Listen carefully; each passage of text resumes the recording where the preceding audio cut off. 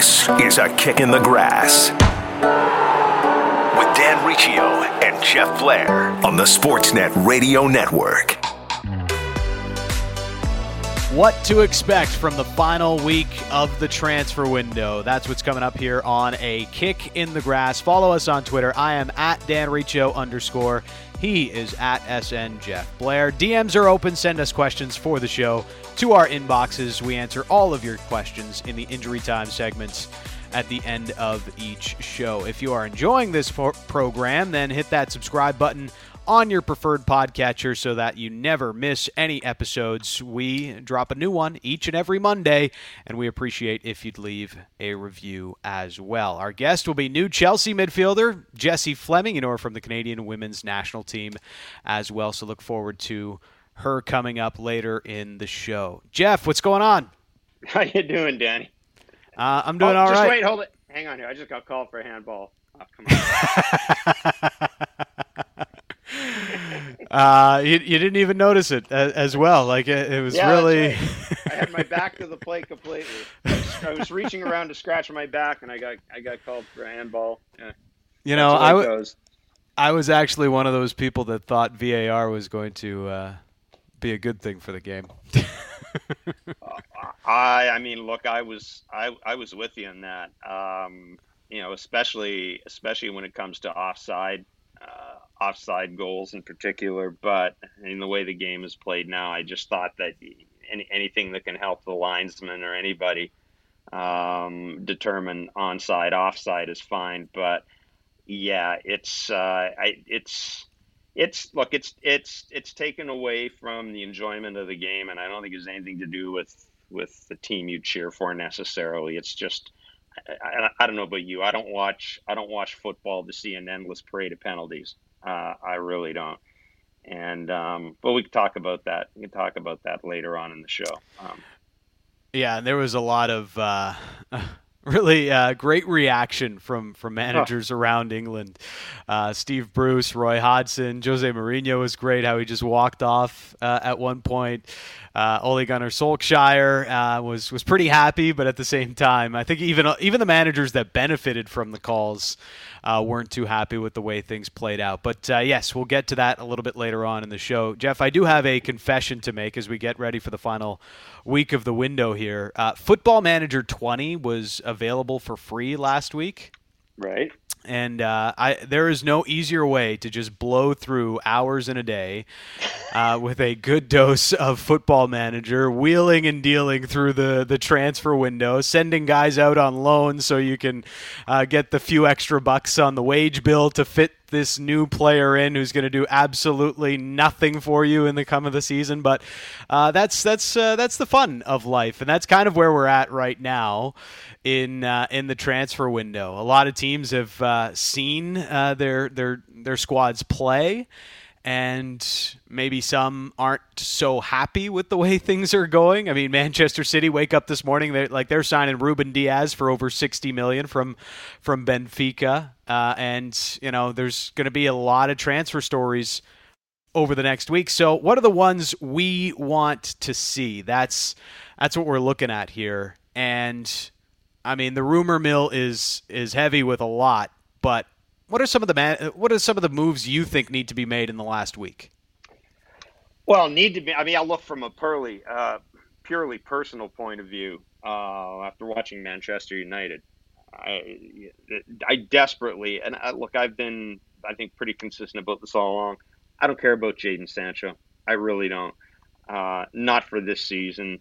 They need to get somebody at the back. They really need, along with about two or three other big teams in the Premier League, they really need, I think, to get Kalidou Koulibaly. And I know that Napoli's holding out for a lot, but my goodness, Dan, to me, he's a guy that he not only solves Manchester United's problems, in some ways he would solve Man City's problems, although it's a pretty far reach now that they've spent that much money on Diaz. And, you know, the nuclear scenario for a lot of people is something the English press has been talking about for the last couple of days or so, and that's Koulibaly joining Liverpool, if you can imagine him and Virgil van Dijk anchoring that back line. But, you know, I don't know if there's another player out there right now that could, I wouldn't say single-handedly change the Premier League race, but come pretty damn close to single-handedly changing the Premier League race. And his addition would, I think, would give Manchester United a big boost, and Man City as well. And if Liverpool is at all serious about him, the combination of Allison and those two at the back with Robertson and Trent Alexander-Arnold, is there a better back five in world football? I don't think so. It would be he definitely would change the Premier League race if he shows up on Old Trafford's doorstep or even at Stamford Bridge with Chelsea. What a difference it would make for either of those teams to get that player in the center of defense. But you as a United fan, Jeff, like, how do you feel about Ole Gunnar Solskjaer basically saying, "No, we're fine at center back"? I don't know. I don't see what your guys' issue is right now. Like, Victor Lindelof is totally fine. I don't see what the problem is here. Well, yeah, I think Ole's lying. Yeah, I mean, there's no other way to put it. I would argue his best center back is Eric Bailly, and he's never healthy. Yeah. So it's pretty clear that Harry Maguire was an overpay. I mean, it's one of those overpays that won't come back to bite you if you make another overpay, right? And stick somebody alongside him, which is, I think, where we are with United. I've taken this approach. The Premier League has seen so many goals scored so far this season that I really think that the compressed time frame between the end of last season and the start of this season is really affecting a lot of teams. And Manchester United played really hard down the stretch. So I am actually buying right now that what we are seeing is more a matter of just a team coming off a year where they were life and death to do what they did and had a very short break and is still trying to find their legs. So I'm willing to give Ole more time. But they desperately need to address the issues at the back, because those issues aren't going away, and those issues were there last year as well. And my concern is that the improvement in United's defensive record after we came back from the break is really kind of glossing over some things, because if you look at teams coming back from the break, there were a lot of teams that really didn't have a great deal to play for in the Premier League for the most part. So I think that's a little bit of fool's gold there if you're hanging your hat on we were an improved defensive team coming out of the pandemic. Yeah, and Kalidou Koulibaly, one of the big names still on the board with a week to go. Who would benefit more from Koulibaly? You mentioned Liverpool. I mean, I think that would pretty much just seal them the title, especially with Thiago already signing there and Diego Jota. But if he were to sign for United or Chelsea, who would benefit more from that? I mean, I really think United would. I think, let's put it this way. I think signing Koulibaly puts United in a position where they can, I think, challenge for second or third place in the Premier League. As much as I like Chelsea, adding Koulibaly, I don't think necessarily takes Chelsea up to that level based on some of the other things we've seen from Chelsea. I think Koulibaly can basically solve all of United's issues. I think he would solve 99.9% of Man City's issues. I don't know. He would make Chelsea better, but I don't know if that's all that Chelsea needs right now. I think Chelsea, we may have gone in a little too much on Chelsea. I think there's still a work in progress. I think, Frank Lampard has to figure out just how much playing time he's going to give to some of his young guys, if any at all. And, I am going to be, once this team gets fully healthy and fully up to speed, his rotation is going to be fascinating because, from what I've seen, for example, early in this season, to me, Mason Mount has to be an ever-present. And that changes, I think, some of the playing time equation for some other players in that team. Yeah, Chelsea, it's only taken a few weeks, but people are already asking questions of Frank Lampard and if he knows how to use all of the new tools he has in his tool shed. And those aren't going to go away until Chelsea starts winning some matches and does so convincingly, which they obviously did not do this weekend. I've got one that's a bit of a reach, Jeff. Okay. And it's Philippe Coutinho to Arsenal from Okay. Barcelona. Now, Right. I love a transfer that's got major boom or bust potential, and that's exactly what Philippe Coutinho represents. He's got so much brilliance in him. I almost wish he never went to Barcelona when he left Liverpool, but I mean, money talks, and the money that they were paying certainly warranted Liverpool to say yes. And for me, it was always an odd fit at Barcelona anyways. And I guess that would fit at Arsenal as well. Because where do you play him? Is he a winger? Do you play him underneath the striker? He's a bit of a throwback player, right? A guy that plays in between the lines, and just kind of finds his way as a number 10. But that's not really as present of a position in the game anymore. But him going to Arsenal would give Arteta another brilliant player at his disposal. I know that Barcelona is holding out for a fee, and they don't want to send him out on loan again like they did to Bayern Munich. I don't know if Barcelona is going to end up having a choice because they just need to get money off the wage bill. But Coutinho to Arsenal, for me, would be a brilliant signing, and really, it would push them really into the top four conversation. Yeah, and then, and it's funny you mention that because watching Arsenal a little bit, the one thing that I think they still lack is they don't necessarily have that midfielder, I think, who can kind of unlock the door for Aubameyang and for Lacazette. They've got a lot of guys who are great down the flanks. I really like Saka. I love the way they play Saka and Tierney and the speed that they're getting down there.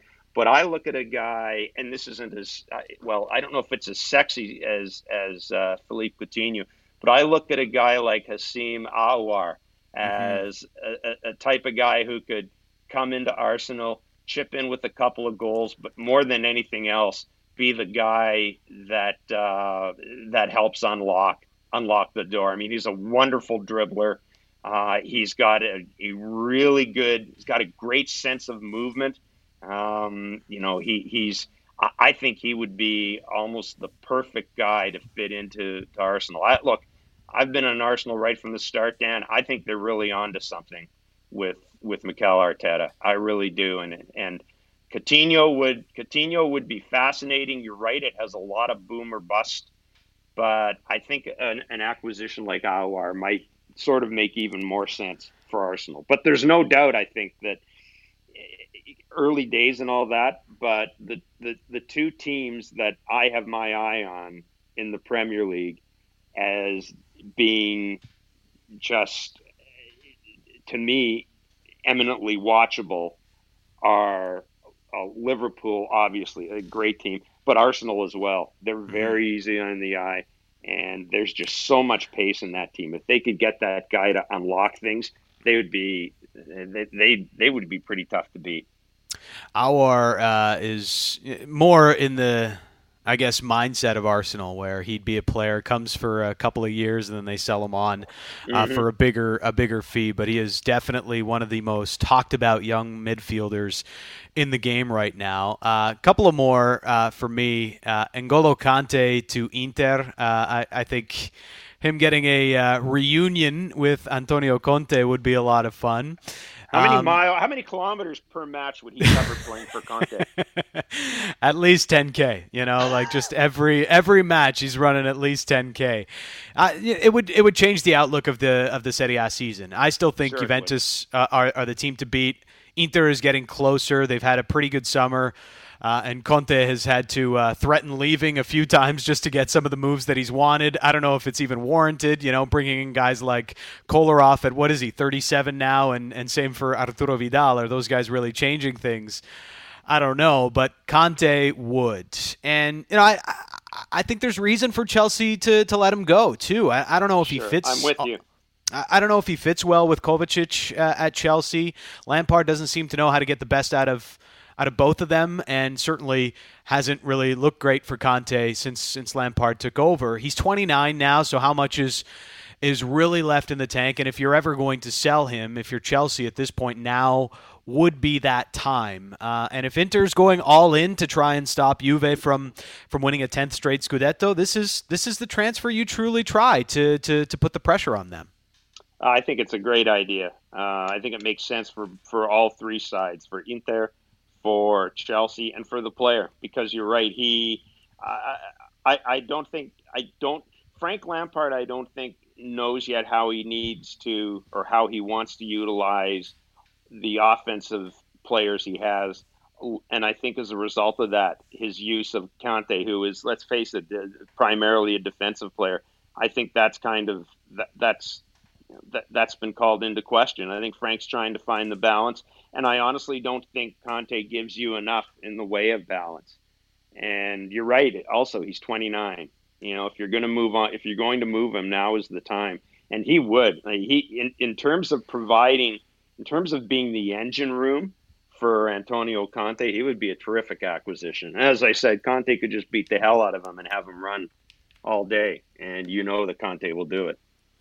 And my final name on this list, Rodrigo De Paul to Leeds from Udinese. And De Paul, I think, is one of those brilliant players who's never really been given the platform to show just how good he is.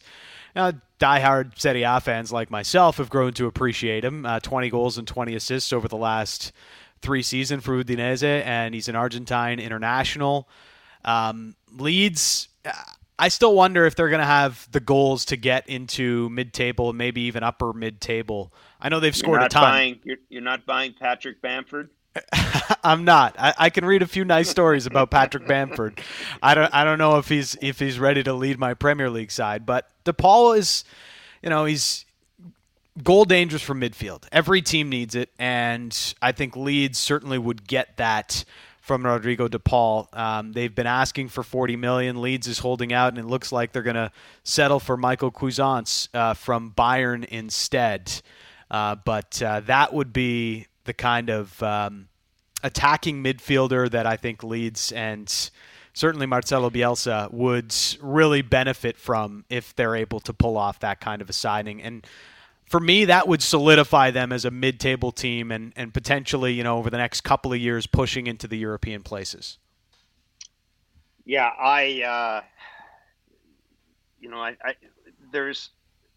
Leeds are kind of an interesting case study, because part of me thinks you keep the faith with the guys that got you through the championship, at least in your first year in the Prem. I think there's history that shows you can not only get by doing that, but that you can have a certain amount of success with it. The problem to me always arises in the second year after you're out of the championship and in the Prem, because then I think you have to essentially you can't be afraid to throw out your babies at that point, right? You may have had guys who were major contributors to getting you out of the championship, and they may have played okay the first year in the Premiership, but that's it. You have to move on from them. And I'd be kind of reluctant right now if I was Leeds to bring in somebody that would necessarily upset things. I'd rather see what I have right now. But, look, goals from midfield, especially the way the game is played now in the Prem, and especially given the fact that Leeds seems to be a little short in terms of strikers, it makes all the sense in the world. And it's going to be a fun final week of the transfer window. Always is, and we'll be here for you next week and getting you ready for it on October the 6th. But if you have any names that you want to throw out, and we'll talk about them a little bit on next week's show, at @DanRiccio_ on Twitter and at SN Jeff Blair. So we talked about it a little bit off the top, Jeff, but the handball rule that is ruining the game. There was and has been numerous instances over the last year that this is really starting to get out of hand. But with the changing of the rule and them deciding to try and make it so that it's less subjective has really taken a turn for the worse. And we had several cases. Crystal Palace, Roy Hodgson was not happy over the weekend with the penalty that was handed to Everton, which ended up being the decisive goal in that match. I do not understand how we have allowed this rule to come into operation. For me, it's completely unacceptable, and I've got to be honest with you, it certainly destroyed my enjoyment of the game of football. I'm just disappointed that the result went against us in the way it did as a result of a rule that we've now brought into football, which I think is killing the game off. Steve Bruce with Newcastle got a little bit lucky, and even he said after their match that it was just a little bit of a nonsense, to say the least, on how that all turned out when Newcastle was given a penalty late on against Tottenham and they end up drawing 1-1. It's a total nonsense. And look, we've got one today and we should be jumping for joy and through hoops, but I'd be devastated if I was against it. So maybe Roy's right, we have to all get together. We put the referees under this enormous pressure. Look, the handball rule has been around for years, and if it's deliberate handball, then yes, but the decisions are just, they are, for me, ruining the spectacle. It was great for us today, of course, but we have to be brutally honest that one or two of them will go against us. So I think we have to get together as the managers, coaches, wherever it is, to go to the Premier League and say this must stop. Manchester United was given a penalty in the 96th minute, showing that Ollie time has now replaced Fergie time. Even West Brom on Saturday, Kai Havertz, I thought, inadvertently handled the ball before Chelsea's equalizer late on. There's a lack of consistency. What is and what isn't considered a handball penalty? There's way too many penalties being given. What's the fix here, Jeff? Well, I don't know if there's a fix. Let's look at the numbers first of all. Okay, so far this year, we've seen 6 penalties in the Premier League. There were 19 all of last season, and at this stage last season, there were no penalties awarded for handball in the Premier League. Okay, we know that the other European leagues had implemented, the new stricter interpretation of the handball law last season. Yeah, it was a disaster. Yeah, 50 penalties due to handball in La Liga, 60 in Serie A. It was a disaster in Serie A last year. Disaster. It was a disaster. Now, there's a couple of things at work here. Part of the problem is, and this is people who, in any sport, who demand video replay. You can get too forensic with video replay. Mm-hmm.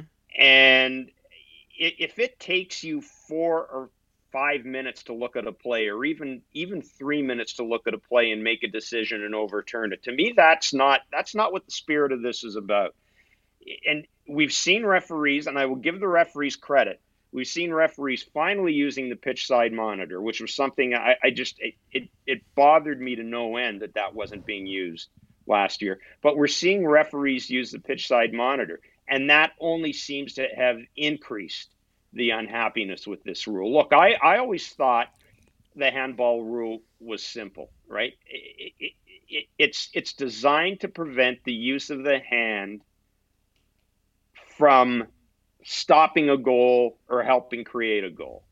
That's the way I viewed it. Now we've gone, the new technical definition of the rule is the hand and the arm is clearly away from the body and outside the body line. The player clearly leans into the path of the ball. The ball travels some distance. The ball touches a hand or arm that is clearly raised above the shoulder. The player falls and the hand arm is extended laterally or vertically away from the body. A deflection that clearly makes no difference to the ball touching a hand arm that is clearly extended away from the body, et cetera, et cetera. This is the new law. There are 6 aspects to the new law, and good luck having, good luck creating an environment where an in-game official can make a 6-point decision in the flow of play. Like they've unnecessarily complicated it. And Dan, this is precisely what happens when you start bringing in video review. It's like anything else. You can slow every play down in every sport and probably find something wrong. And again, to me, it takes away from the joy of the game. There isn't a goal that's scored now where I don't wait. I don't know what you're like, but there isn't a goal that's scored where I don't. I've got to wait for VAR to review it.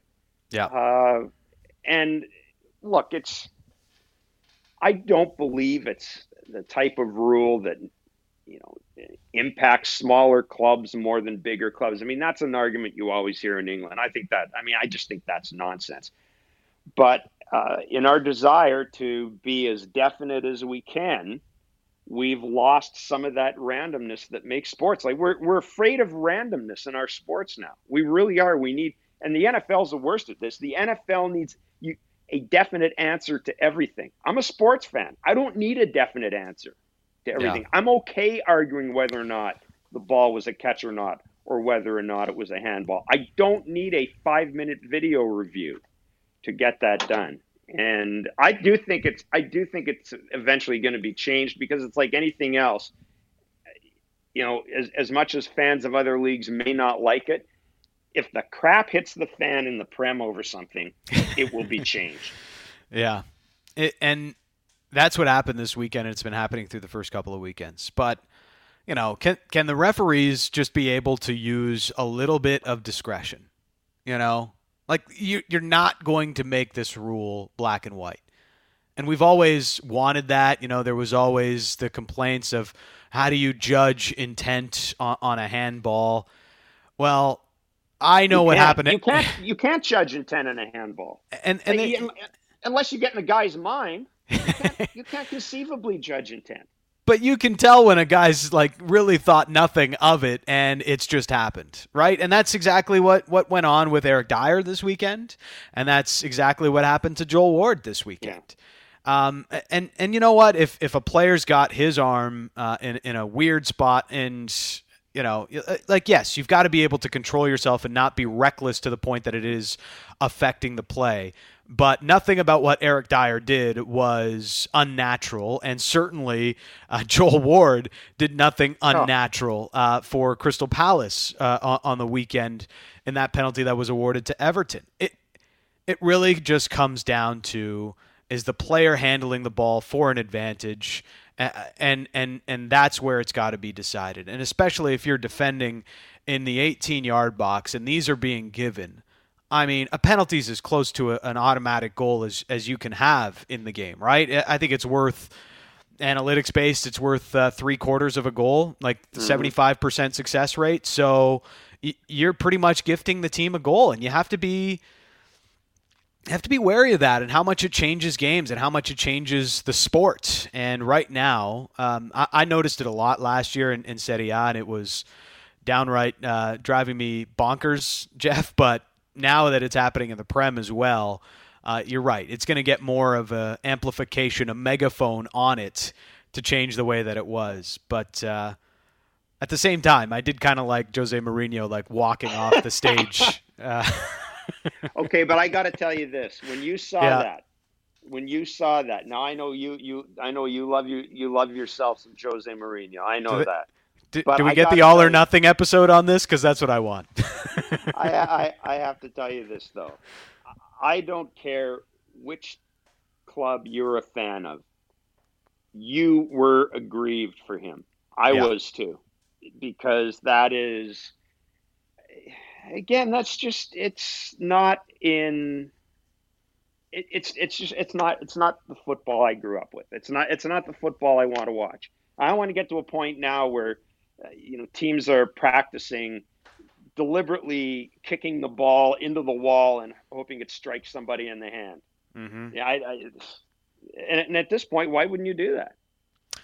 Yeah, why wouldn't you? And if you're going to be given an automatic penalty, guys are already doing that in some instances, and it's going to continue to happen. So yes, there definitely needs to be a fix here, because the way that it's going right now is just not going to sit well, and it's not good for the game. So we'll see how this develops over the coming weeks, and hopefully it gets changed in the near term. Imagine a World Cup being decided on something like this, Jeff. Oh. Yeah, imagine. Yeah, look, I don't want to imagine it. No, I really do think it'll be changed. I really do think it'll be changed. And here's the thing, though. When they change it, it better get it right. It better get it right. All right, final thing before we get to Jesse Fleming, Chelsea midfielder and Canadian women's national team. More shocking result of the weekend: Manchester City and their loss 5-2 to Leicester at home, or Bayern Munich's 4-1 loss to Hoffenheim in the Bundesliga. I will say Manchester City's loss. I'm surprised. A couple of reasons. First of all, I watched the Bayern match. They could have lost 8-1. And I'm not kidding. It was a total system malfunction. Clearly the worst match this team played under Hansi Flick. It was so bad that if I was a Bayern fan, I wouldn't worry about it. That was a Halley's comment. It's not happening again. And credit Hoffenheim. I mean, they were balls to the wall the whole game, but it was just, you just rip that game up and throw it away if you're Bayern Munich. Man City, the result was a little more surprising for me in that it's one of the rare times in the Premier League that I've seen Pep Guardiola be roundly and soundly outcoached by his opposite number. And I think Brendan Rodgers took a look at what Arsenal did to Man City, saw how the low block worked against Man City, and essentially, and Brendan Rodgers said this after the match yesterday. He said, for the first time, and I did something I've never done in 12 or 13 years of coaching before. He threw the low block in place. It worked to perfection, and that made me think that that's probably a more significant result, because that's twice now we've seen a team have success against Man City using that. And if Arsenal and Leicester can have success doing that, I think this is a real flaw for Man City. And I think it's a sign that perhaps a lot of us really, I don't know if we overrated Man City as much as we may have underrated Liverpool, but I think the gap between those two teams may be a hell of a lot more than we thought it would be. It's going to be interesting to see how this plays out. Obviously, Man City still doing some business in the transfer window. Their squad looked pretty thin on the weekend. If you saw their bench, I mean, it was just a bunch of youth players, really. Just injuries and lack of fitness plaguing that side as it is for many. But you're right. There is something to, is Pep Guardiola being found out right now? Or have we seen him be finally found out? And there needs to be some evolution there as a manager. That's the big question that Pep is trying to answer now in his final year of contract with Manchester City. But as for Bayern, I do side with you here in the sense of, was it just an off day? They had the Super Cup win on Thursday in Budapest against Sevilla, and they played into extra time. God, why does the European Super Cup have extra time? That's another fascinating question. But, the travel, who knows, maybe they had a couple of pints after their win, but they just looked out of it. They didn't look in for it, and if anything, given how much they've lost here in the window, losing Thiago and potentially losing Cuisance in midfield as well. Maybe this spurs on Bayern to do some of their work in the window now, puts pressure on them to get a couple of incomings for this window and to push on through the Bundesliga season. They were so damn good last year, but probably the best thing for them is even Dortmund lost to Augsburg on the weekend. So I was going to say, that to me is the most significant result of the weekend, even more so than Bayern Munich. Yeah. Dortmund losing to Augsburg. And by the way, if you look at the Bundesliga table, top three, Hoffenheim, Augsburg, Eintracht Frankfurt. I think it'll stick. Good luck if you had that in your Bundesliga bingo card. He is Jeff Blair. I'm Dan Riccio. We are a Kick in the Grass. Questions for the show? Well, you can send them through our Twitter accounts at @DanRiccio_ and at SN Jeff Blair. Coming up, Jessie Fleming, now a pro. She's been around for a while, but she's now with the Chelsea Blues after finishing up her college career at UCLA. She'll join us next. It is a Kick in the Grass on the Sportsnet Radio Network.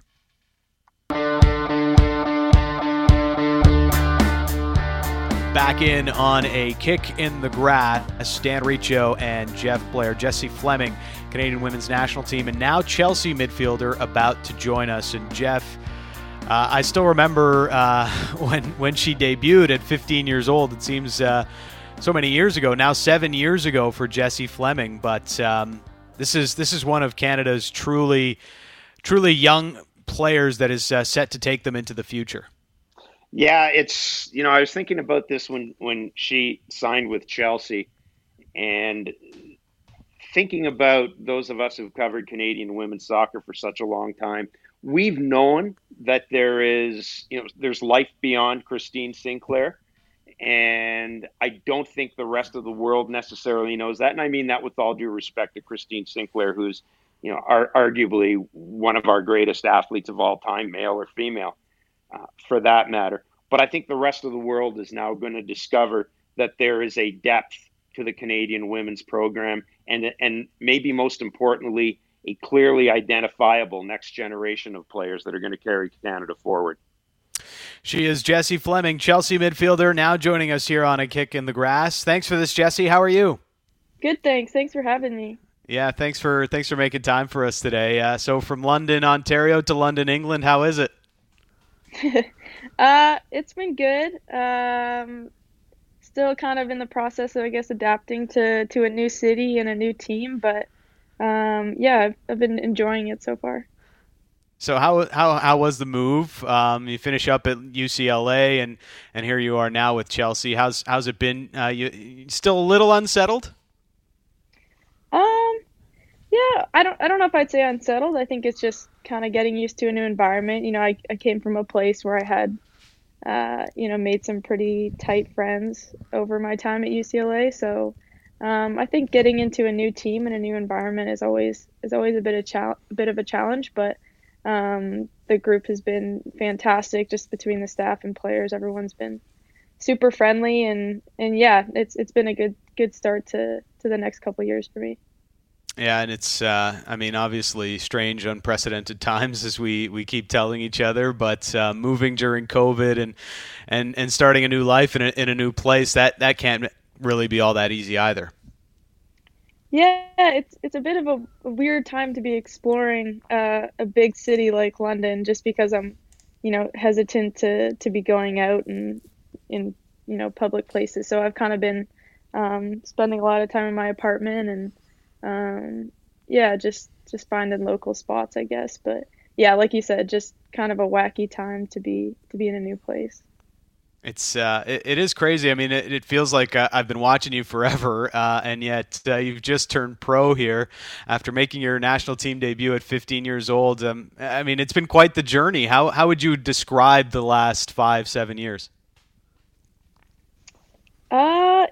Yeah, like you said, it's been quite the journey. It's hard to believe that it's been that long. That makes it sound like it's been a long time.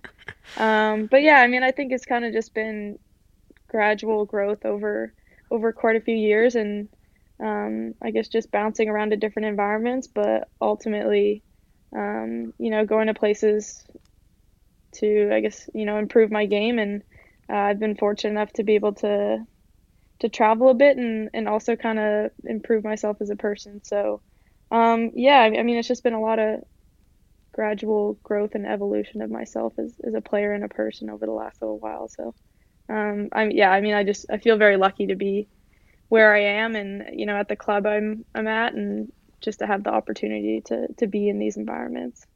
It must have been a pretty crazy debut. You win the Community Shields after making your first appearance. How was all that?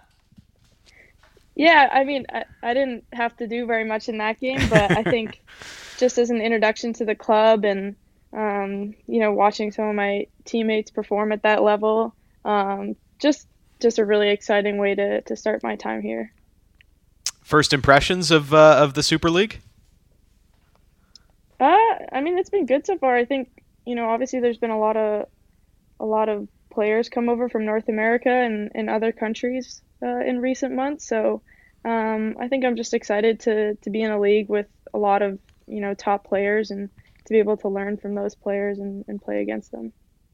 Going from UCLA to now pro, how is that transition and the jump from being a student athlete to now this officially being your career?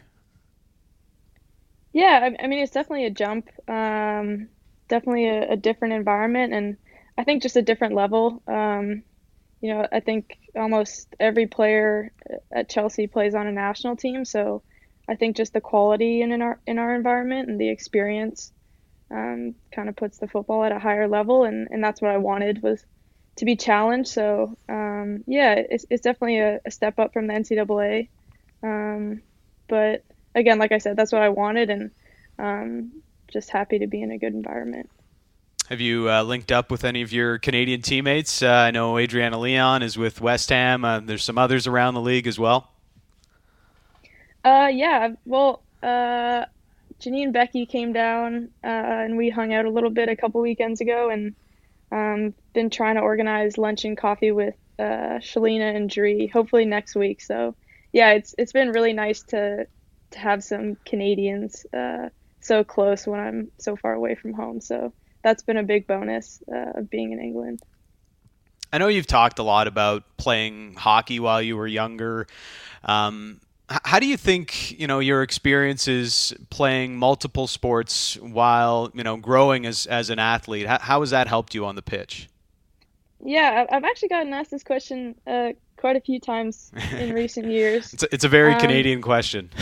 Yeah, yeah, I know. Yeah. I don't know. I think for me, especially, playing sports with boys and kind of always chasing after my older brother and competing with boys growing up, I think probably taught me a little bit of that gritty Canadian spirit that I think comes out in our athletes a lot. But then I think also being a smaller player, just having to learn that sort of vision and awareness aspect, and adapting my game so as not to get body checked against the boards, or applying that to football, just being able to play against players who are physically faster and stronger than me, and finding a way to still be able to navigate the game. How's the program at Chelsea? I know there's obviously big ambitions at a big club like that, and how do you see this first year playing out for you, and where your career goes over the next 2-3 years?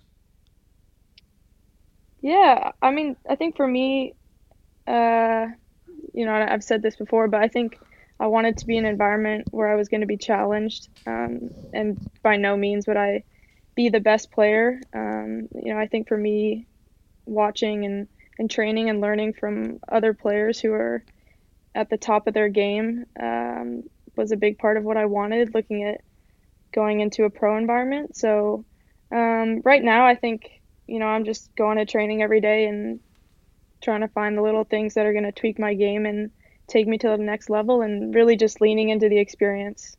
And yeah, I think hopefully that'll translate to improvement over the next couple of years, and hopefully I'll be able to help out Canada and kind of continue to raise the bar for what it means to be a Canadian midfielder. It's been a strange year, as we all know.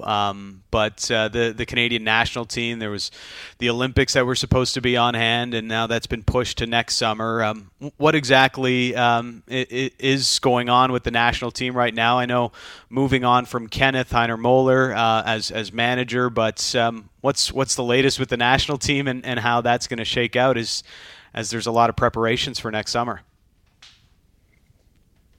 Yeah, well, I mean, like you said, it's been a very odd year. So, we've been connecting in remotely, and for a while we were doing workouts as a group on Zoom.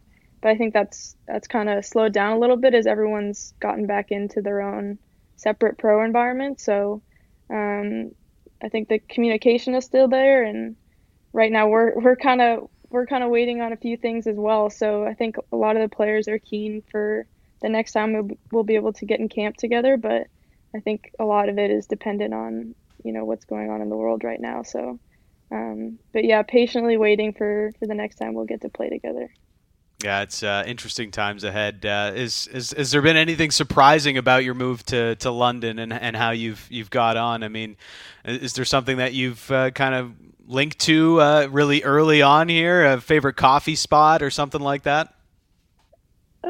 There's lots of good parks in the area I'm close to in London, so I think I've been grateful for the opportunity to get to go and sit outside, and I don't know, yeah, there's just lots of good outdoor space to explore, which I wasn't aware that was a feature of London. So but yeah, I'm excited going forward. Hopefully I'll be able to find some good spots in the city.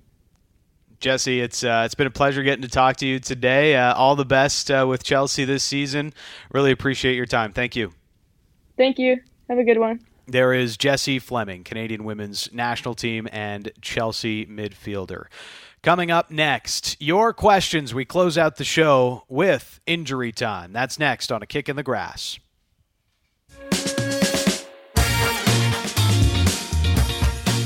Final segment of A Kick in the Grass. Dan Riccio and Jeff Blair. An update on our Fantasy Premier League. Jeff is still having a rough start to the season. So, lots of time to make it up. Oh yeah, for sure. I've already used my wild card. So yeah, lots of time. You keep thinking that. Well, come on. I mean, I the biggest problem.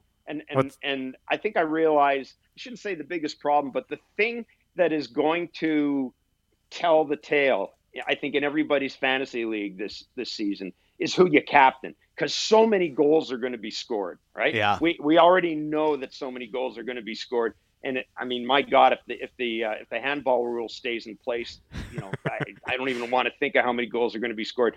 So the toughest decision and the biggest decision is going to be who you captain. Like, I captained De Bruyne this week. You're going to have to luck out and hope that the week you captain Pierre-Emerick Aubameyang is the week he gets 3 goals, and it isn't the week that Timo Werner gets 3 goals. Yeah, just have as many penalty takers in your squad as you possibly can find. But for the winner this week, let's start with last week. Didier Pogba, managed by Bill Gilmar, had a massive 110 points. Well done to Bill, masterfully pulling the strings from his keyboard. And Extremadura UD, so far the leader of the week with 47 points, thanks to Jamie Vardy's hat-trick. So shouts to the latest week winner in our Fantasy Premier League. And again, the invite to join the league, the code PPIBD6 if you want to get in a few weeks in. Winner each week gets a shout out here on A Kick in the Grass. All right, injury time. We're ready here for it. Jeff, you got a question coming in at SNJeffBlair on Twitter. Yeah, it's from... We maybe touched this a little bit, but it's from Morris in London. I presume that's London, Ontario. Asking if we, I guess, soccer fans, whether or not we have overrated Man City and underrated Liverpool. And he sent this in, I noticed, about an hour after Leicester City Leicester City thrashed Man City. Yeah. And look, I talked about this a little bit in the previous segment, and you did as well. Pep Guardiola to me was outcoached, and I will grant it. He didn't have a healthy Gabriel Jesus. Well, he never has a healthy Gabriel Jesus for the most part. Sergio Aguero wasn't healthy. So, and we've already talked about their well documented issues at the back. I wonder too, maybe if we've underestimated the absence of David Silva to this team as well. I'll Morris, if you want me to say that this early in the season I feel that I've overrated Man City and underrated Liverpool, I can't argue against that suggestion, Danny. I just can't. I don't want to say that I underrated Liverpool. I definitely was of the mind that Liverpool needed some upgrades, and they just needed to freshen up the squad, and the opportunity to get Thiago was going to be too good to pass up. They did that eventually after haggling over the fee, and they end up spending it after, that opening match against Leeds kind of scared them a bit. They go out and make that move, and now you feel a lot better about Liverpool. But Man City, I think what will come of Man City and Chelsea and even Manchester United, especially for Man City and Chelsea, though, is how quickly do their new players come together and gel. And so far, we're not seeing it happen. And for Man City, it's not going to take 100 points to win the Premier League this year. Liverpool isn't going to be that good. Man City's not going to be that good. I think there's going to be a lot less consistency in their games than we've seen in either of the past two seasons. So I'm not willing to write off Manchester City just yet. But I am maybe willing to say Leicester City might be better than I thought they were after that performance from the weekend. Mark on Instagram, what's happened to Mario Balotelli, and will we ever see him in MLS? Well, Balotelli is, I think he signed with Genoa this weekend in the Serie A for a one-year contract after being a cast-off with Brescia. But I can't think of a player I would more want to see in MLS than Mario Balotelli, Jeff. Why don't the Whitecaps get him? I mean, they need something. Well, listen, I'm serious, Dan. I'm with you. I don't know what he's got. I don't know what he's got left, but yeah. And I don't know where his head is. For the life of me, I don't know why he would still be playing in Italy. He seems terribly unhappy there. He seems the subject of nonstop racial abuse there, and I think it's almost to the point where it's not just racial abuse; it's personal abuse that happens to be racially tinged. And I just don't think that I don't think that he is going to be able to find happiness there. For the life of me, I don't know why he just doesn't pack up and come over here. I really don't.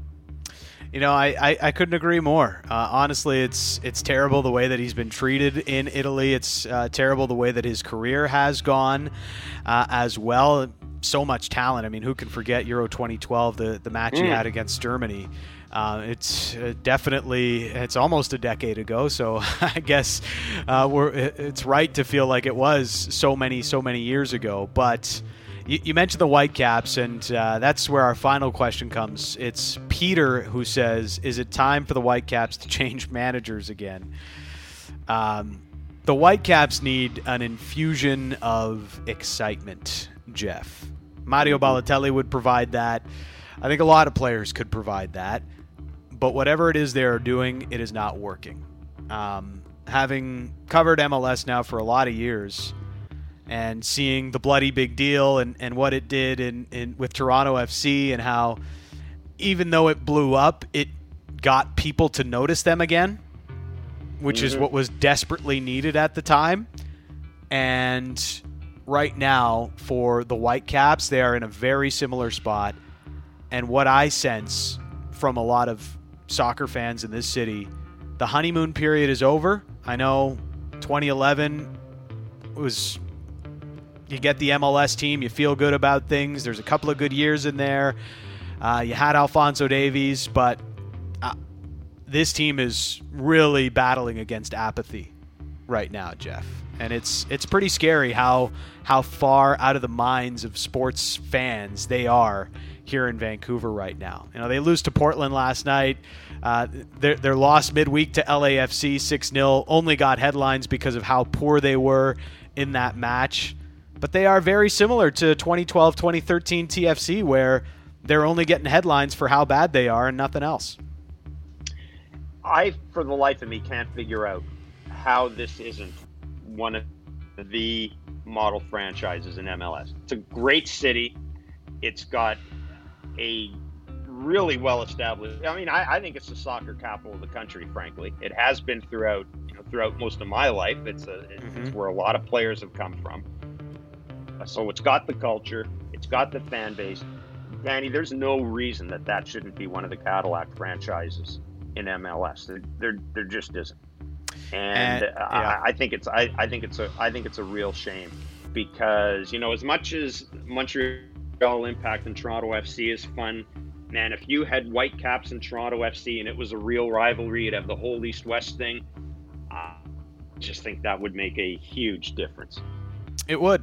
And to answer your question, Peter, I don't think it comes down to the manager. The problems at the Whitecaps are much deeper rooted, and they are involved higher up with somewhat absentee ownership that needs to take a more hands-on approach, I think, of how this is getting done and where the problems lie within the club.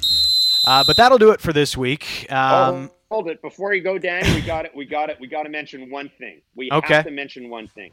Maybe you're changing the handball rule. No. Maybe the tweet of the year came earlier this week from Zlatan Ibrahimovic, who not only announced on social media that he tested positive for COVID-19, but credited COVID-19 for having the courage to come to him and invade his body. Only Zlatan would do that, calling out the courageous COVID-19 virus for daring to attack the Lion. I just think it is the best tweet of 2020. COVID had the courage to challenge me. Bad idea. We'll end off the show on that note. Yeah, Zlatan does it again for the win. We miss him in MLS, that's for sure. Dan Riccio and Jeff Blair. Get your questions in at Dan Riccio _ and at SN Jeff Blair. We'll talk to you next Monday on A Kick in the Grass.